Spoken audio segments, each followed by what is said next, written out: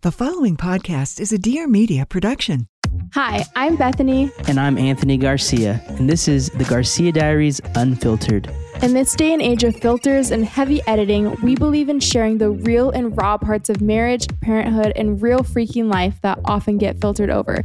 Every week, we share next level, real life confessions from our audience.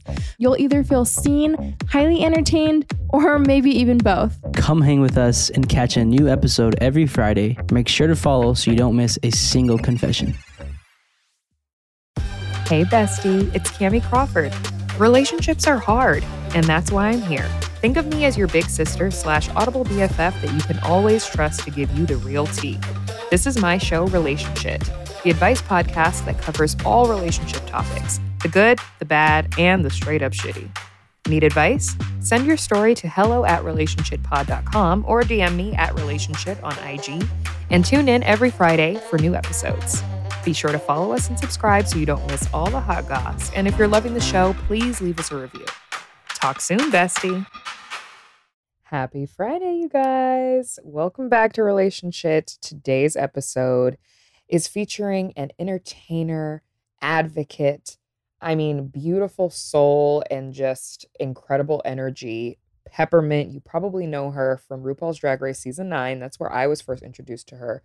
But she has been on the scene and making moves. And we're going to talk about it because she has an entire tour coming up that I feel like we all have to see. I feel like it was made for Relationship listeners. I feel like it was made for us. So we'll get to that. But today we are going to be talking all about how to advocate for your LGBTQIA plus brothers, sisters, friends, everything in between, family members, the people who need you the most. How can you be the best advocate and then, hopefully work your way towards allyship and creating a safe space for people who are a part of these communities that we love so much and, we want to be able to support. So today we're going to be talking about all kinds of different things. And, if you're not well versed on any of these topics, that's cool too. This is still a space for you because it's all about education and it's all about learning. And we are listening and learning what? All the motherfucking time. Whether it's pride or whether it's not, there is always time, space, and opportunity to learn some new things and have some new tools in our toolbox, especially with the way that the world is going right now, the way that these governments, local, state, have been trying to, obliterate LGBTQIA plus people and erase history and erase progress. And we can't fucking let that happen. And you know how I feel here on this here podcast, okay? It's pride all the time. So put your listening ears on and hopefully you might learn something. Hello, everybody, and welcome back to the podcast. It's your host, Cami Crawford. And today I am with a true queen, Miss Peppermint, who I was introduced to you when you were on season 9 of RuPaul's Drag Race. And then you don't even know this, but we met once. It was years ago. Yes. Do tell. Welcome to the show. Thank you. We met once. Wait. Oh, who's there? You can hear it? Yes. Hold on. It's my delivery. I'm sorry. Wait. Not the Postmate. That's the story of my life. What'd you get? Look at me being nosy. I'm like, I got vitamins. I was expecting some grand sushi delivery or it's something. So rah, rah. It's not even food. Oh it's my fine. God. Anyways, again, welcome to the show. Thank you so much for being here. We met, God, when was this? I think maybe 2016. You were performing in Times Square at a MAC event, I believe. Yeah. Do you remember? I used to work for MAC and I did a whole bunch of stuff for MAC. I did several performances in Times Square with companies and stuff. So yes. I did something for MAC. I did something for T-Mobile. Were you also were you just walking by? I think I was invited to the event, but then of course I had to stop and watch you perform because you are a true entertainer. Period. Honestly. And everything that you have done in your career and in your life so far, you're just a star. Clearly you're a star. So obviously you were runner-up on RuPaul's Drag Race season 9. And you were the first out trans contestant to be casted on RuPaul's Drag Race and the first out trans woman to originate a lead role on Broadway. So you have just like led the firsts of many. But I want to know from you, how does that even feel to be the first? Well, I've been asked that kind of question before. And to be fair, one of the things that's important with Drag Race, especially, but this applies to all the things we're talking about here, is that there are so many trans women on Drag Race in particular who did come before me.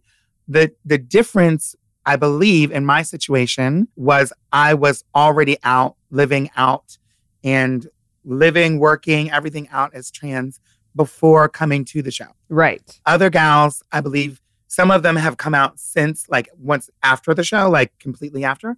Some of them came out, obviously, during the process of the show. And it's always really difficult to qualify because as an audience member, we don't know, are they coming out to us or are they just coming out to themselves for the first time? And that's, with reality TV, it's hard to tell what's going on. But when I think about like the first, it reminds me of how few opportunities there were for lots of marginalized folks, people of color, women, trans folks, queer folks. And then it also lets me know that like we've been here for a long time, even though we didn't have these opportunities or different things. And so even though I may have been out and one of the first out people to do something, it reminds me of like there were people who were like not out, who were there the whole time. And that just it reminds me of the importance of that conversation. Yeah. Yeah. I've been a huge fan of Drag Race since the beginning. I don't think that except for this season, only because I have been too busy to be able to binge. I have watched every single one. Just this one. Every single other season, including the international versions, I am tuned in. Period. You better take a day off and watch, honey, because this season. I've heard. This winter season. Mm-hmm. I know. Oh, I know I'm missing out because every time I log on Twitter, I'm reminded how much I'm missing out. And my DMs are flooded. Like everyone's like, where's your commentary? Where are you? And I'm like, I can't even get into it right now. Okay. I'm very, very, very busy, but I should never be too busy for Drag Race. I need to put that as my first priority. But I know exactly what you're saying when you're saying that, there have been plenty of trans women that have been on the show. They just weren't, quote unquote, out. I want to know from you because like now we're, quote unquote, winding down Pride Month, which for me, I feel like Pride Month should be year round. Same with Black History Month. It feels like it is for me. That's yes, for sure. Exactly. But the word out and like the idea of coming out, I don't even know who it was that I was speaking to recently, or if I was even speaking to them. It could have been something that I was watching, but somebody who's a part of the community was saying that they didn't like the term coming out because it kind of gives this like connotation of like pressure to do something versus a coming in where I'm inviting you in to my reality and how I feel and, my experience. How do you feel about the idea of coming out? Do you feel like it's necessary? Do you feel like it's outdated? I do feel like I do certainly see a use for it, obviously. And I identify with the idea because I grew up with that thought that everyone was presumed to be heterosexual and cisgender. And that's just the default, which is still the case for, in most cases, that's the presumption. But the feeling that people, I guess when I was younger, the thought of coming out, the flip side of that was being outed by like involuntarily by someone else, by a newspaper or someone like that. And the whole thing is, I guess the thinking was that queer folks by nature were in hiding and that when they were out in the open, then everybody knew, but then they were susceptible to obviously being victimized, to violence, to being discriminated against, losing their jobs, all of these things.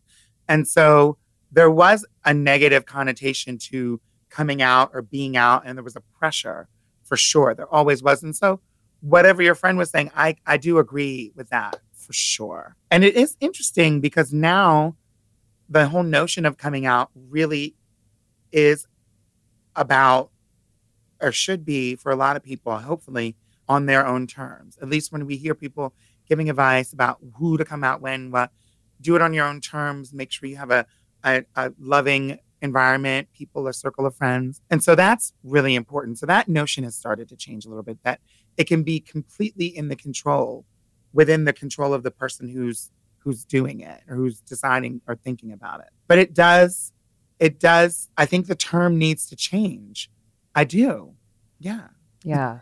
It just feels, I was talking to a family member about this recently because we were talking about a mutual friend's daughter who, she's been exploring her sexuality. She's not sure yet. And I think that that's becoming more and more common, like, especially with like the Gen Zers, which is what I fucking love about them, is that they're like, I don't have to label anything.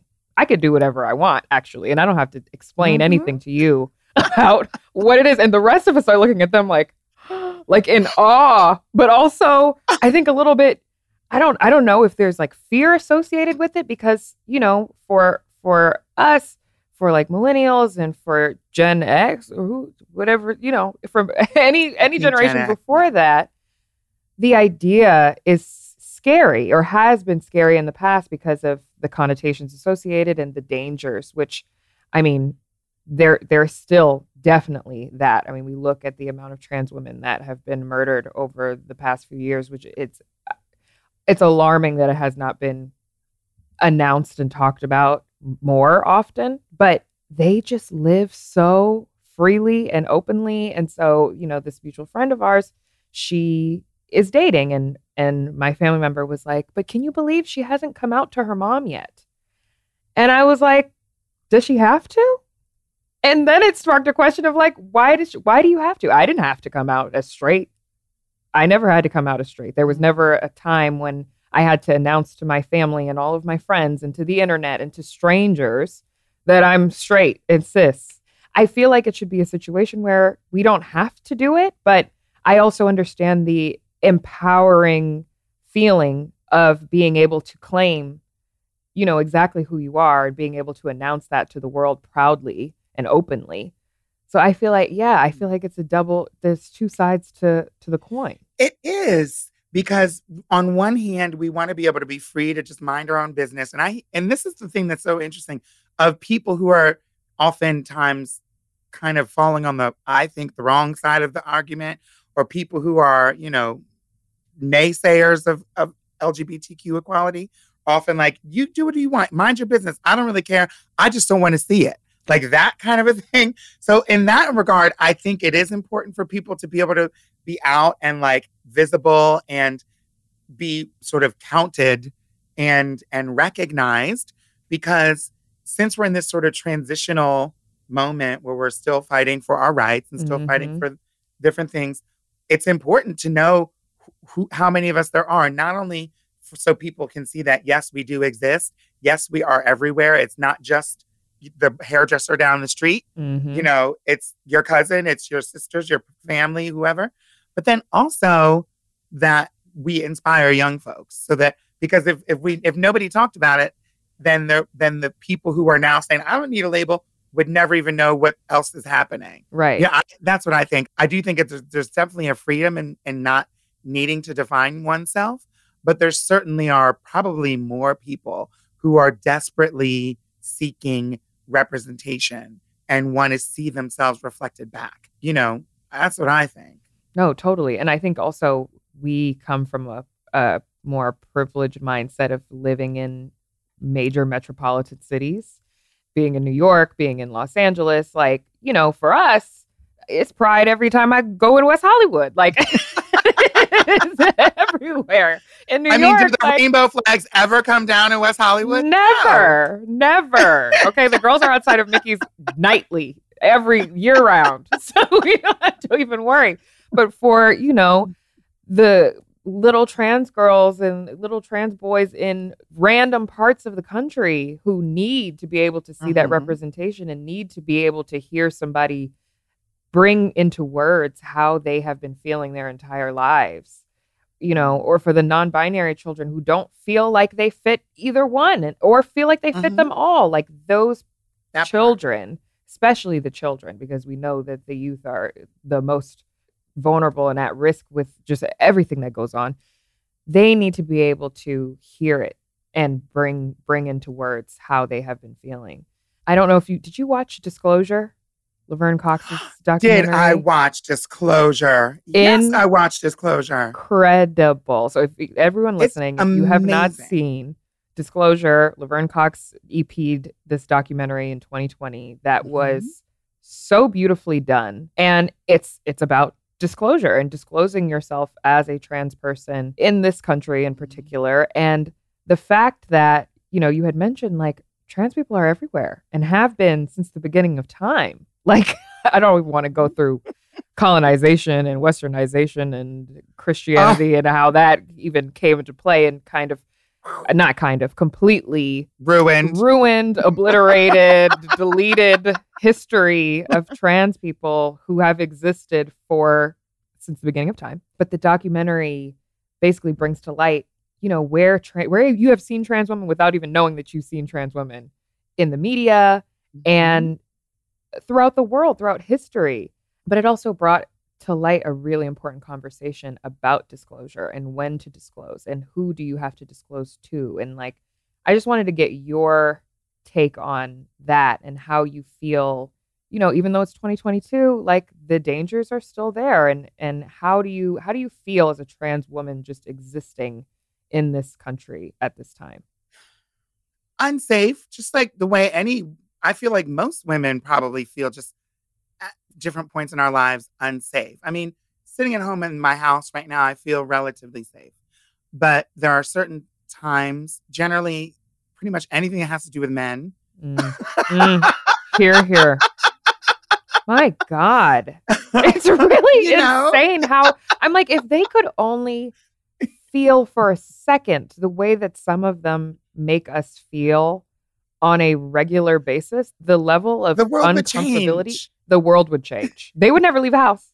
Imagine if they walked out the door and we were just outside like, ooh, come on, hot shorts. Come here, hoochie daddy. Come over here. Come sit on my lap. Beep, beep.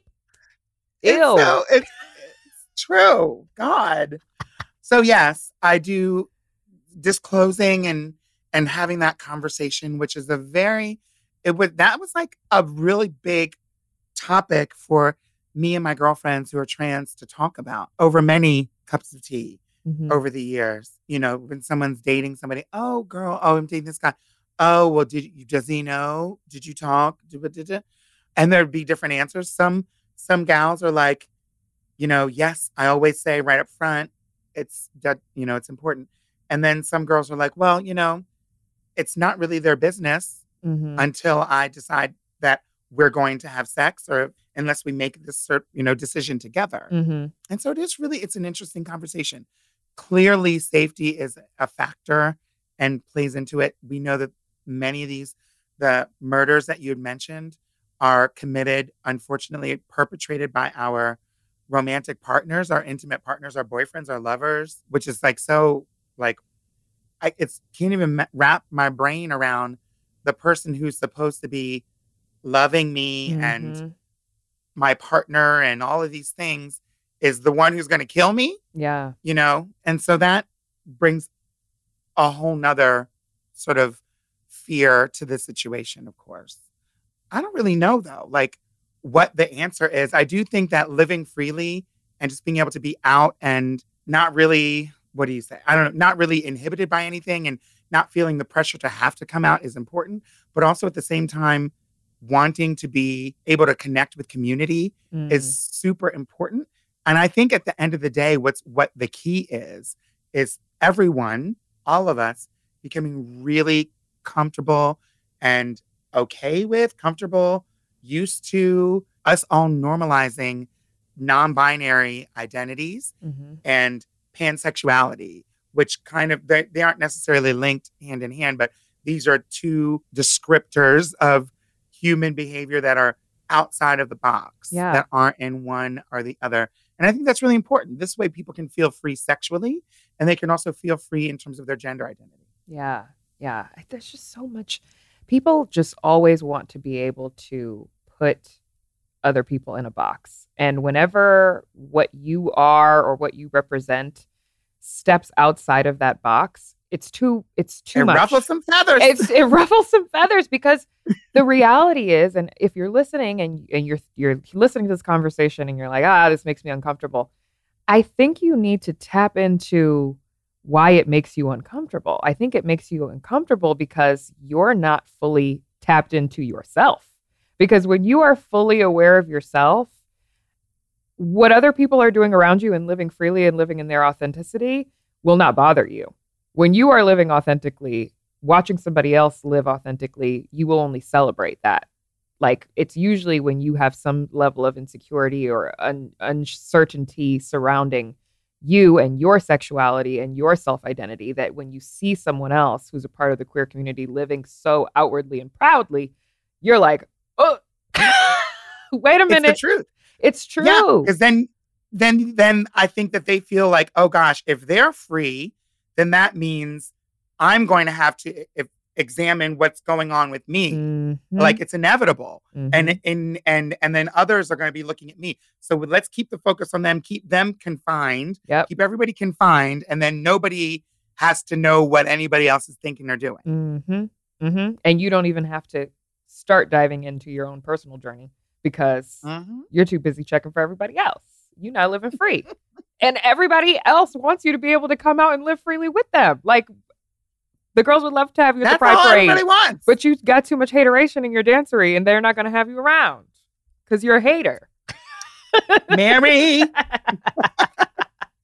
that's that. Like, to me, it's just so simple. But like I said, we come from major metropolitan areas, and there are a lot of people in these small little towns, represented by these local governments who, quote unquote, have their states' rights control to mandate and change and make life difficult for children and for people who are just trying to live authentically. It bothers me so much, but I think it bothers me more so because I feel like advocacy is so important and allyship is so important. And, I heard a few years ago, when we were talking about allyship as it pertained to Black Lives Matter and, Black Lives Matter in combination with LGBTQIA plus rights, because they're intersected, very much intersected.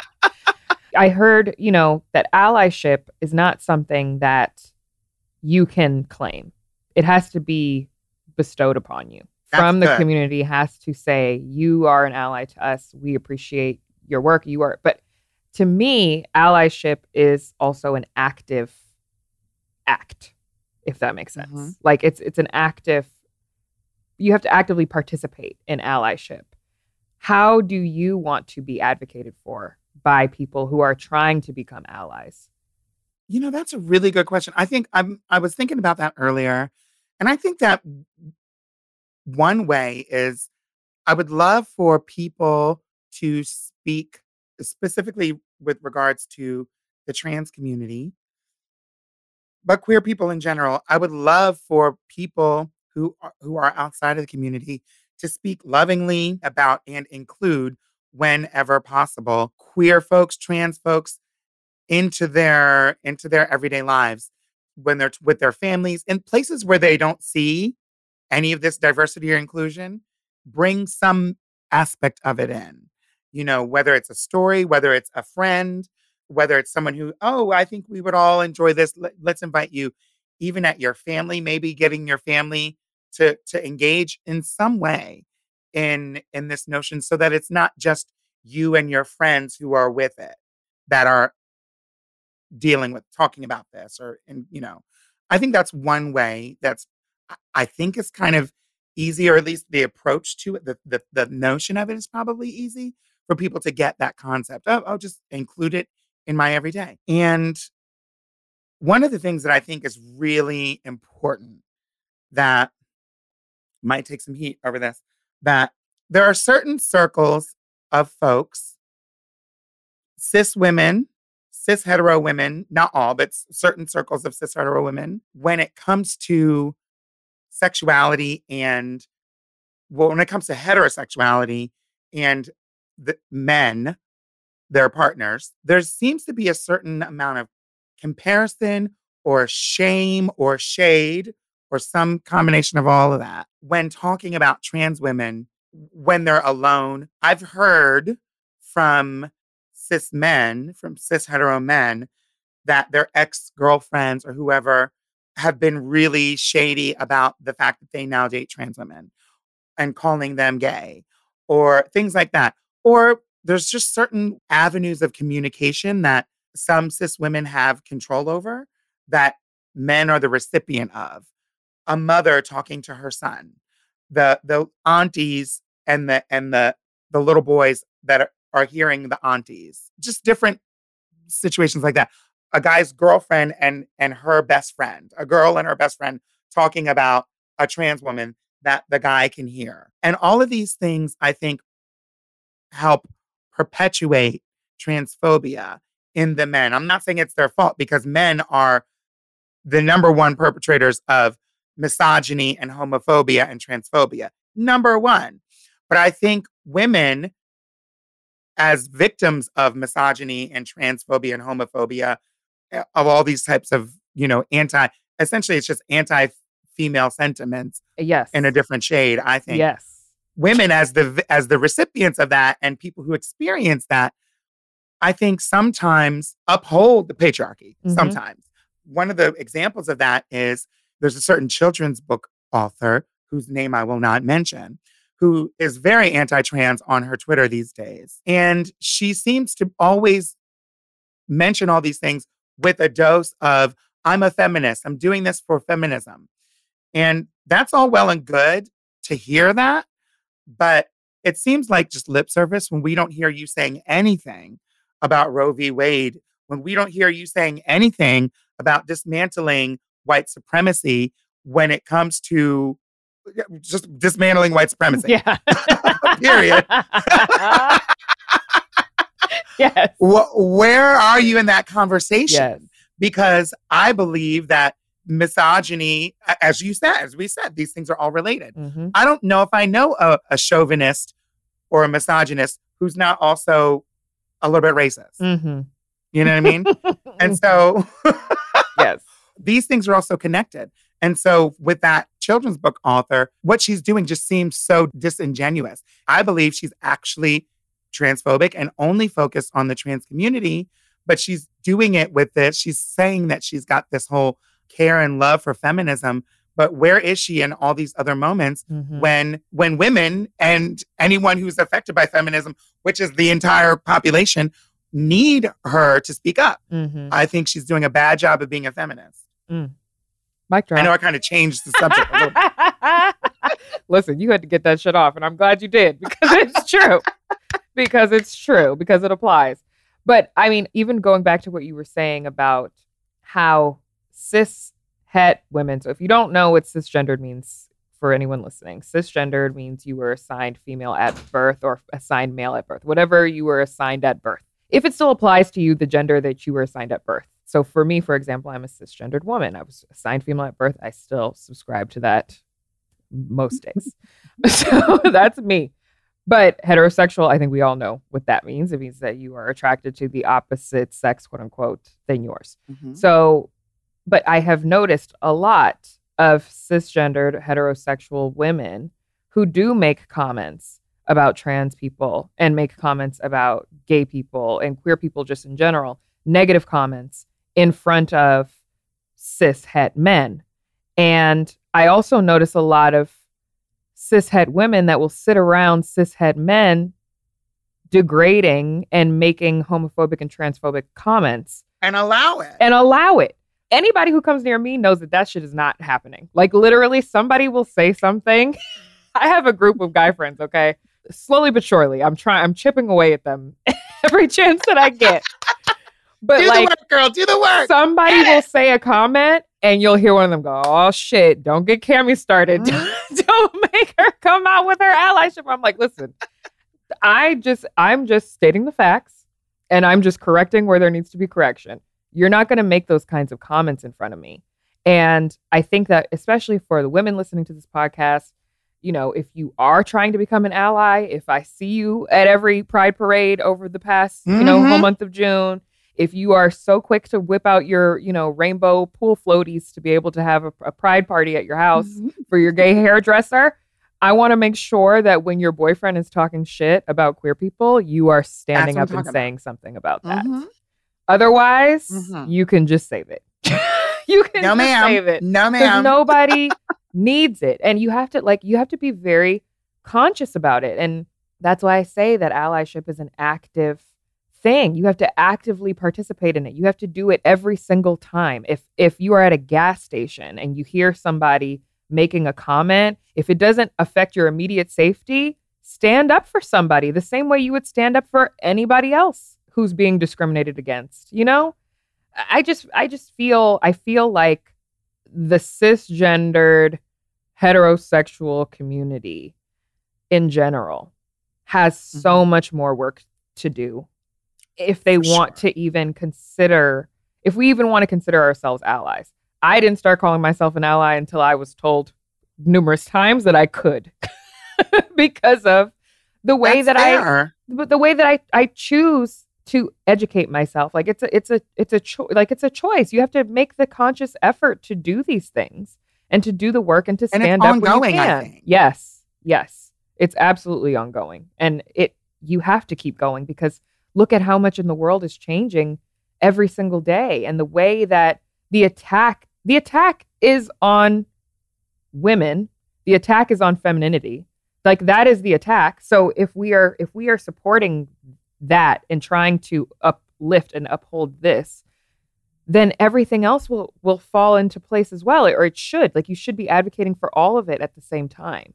100%. And that's the thing that just doesn't make sense to me is that if we can be as feminists, second and third, maybe fourth wave feminists on board with the notion that the patriarchy is poisonous, essentially, to everyone, then why is it that there are certain feminists, children's book authors, children's book authors that are, and that's a certain brand of feminism, quote unquote feminism.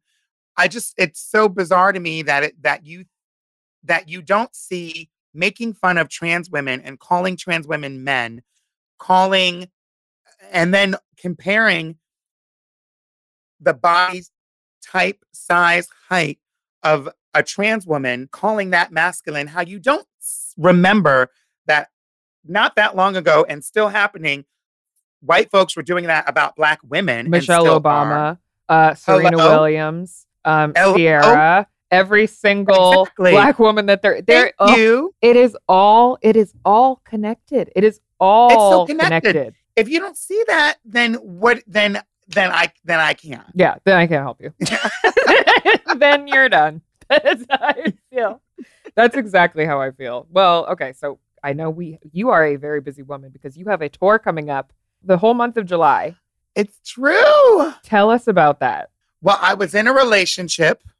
Okay. Me too. And hello. That's and I'll be fair. Like we broke up.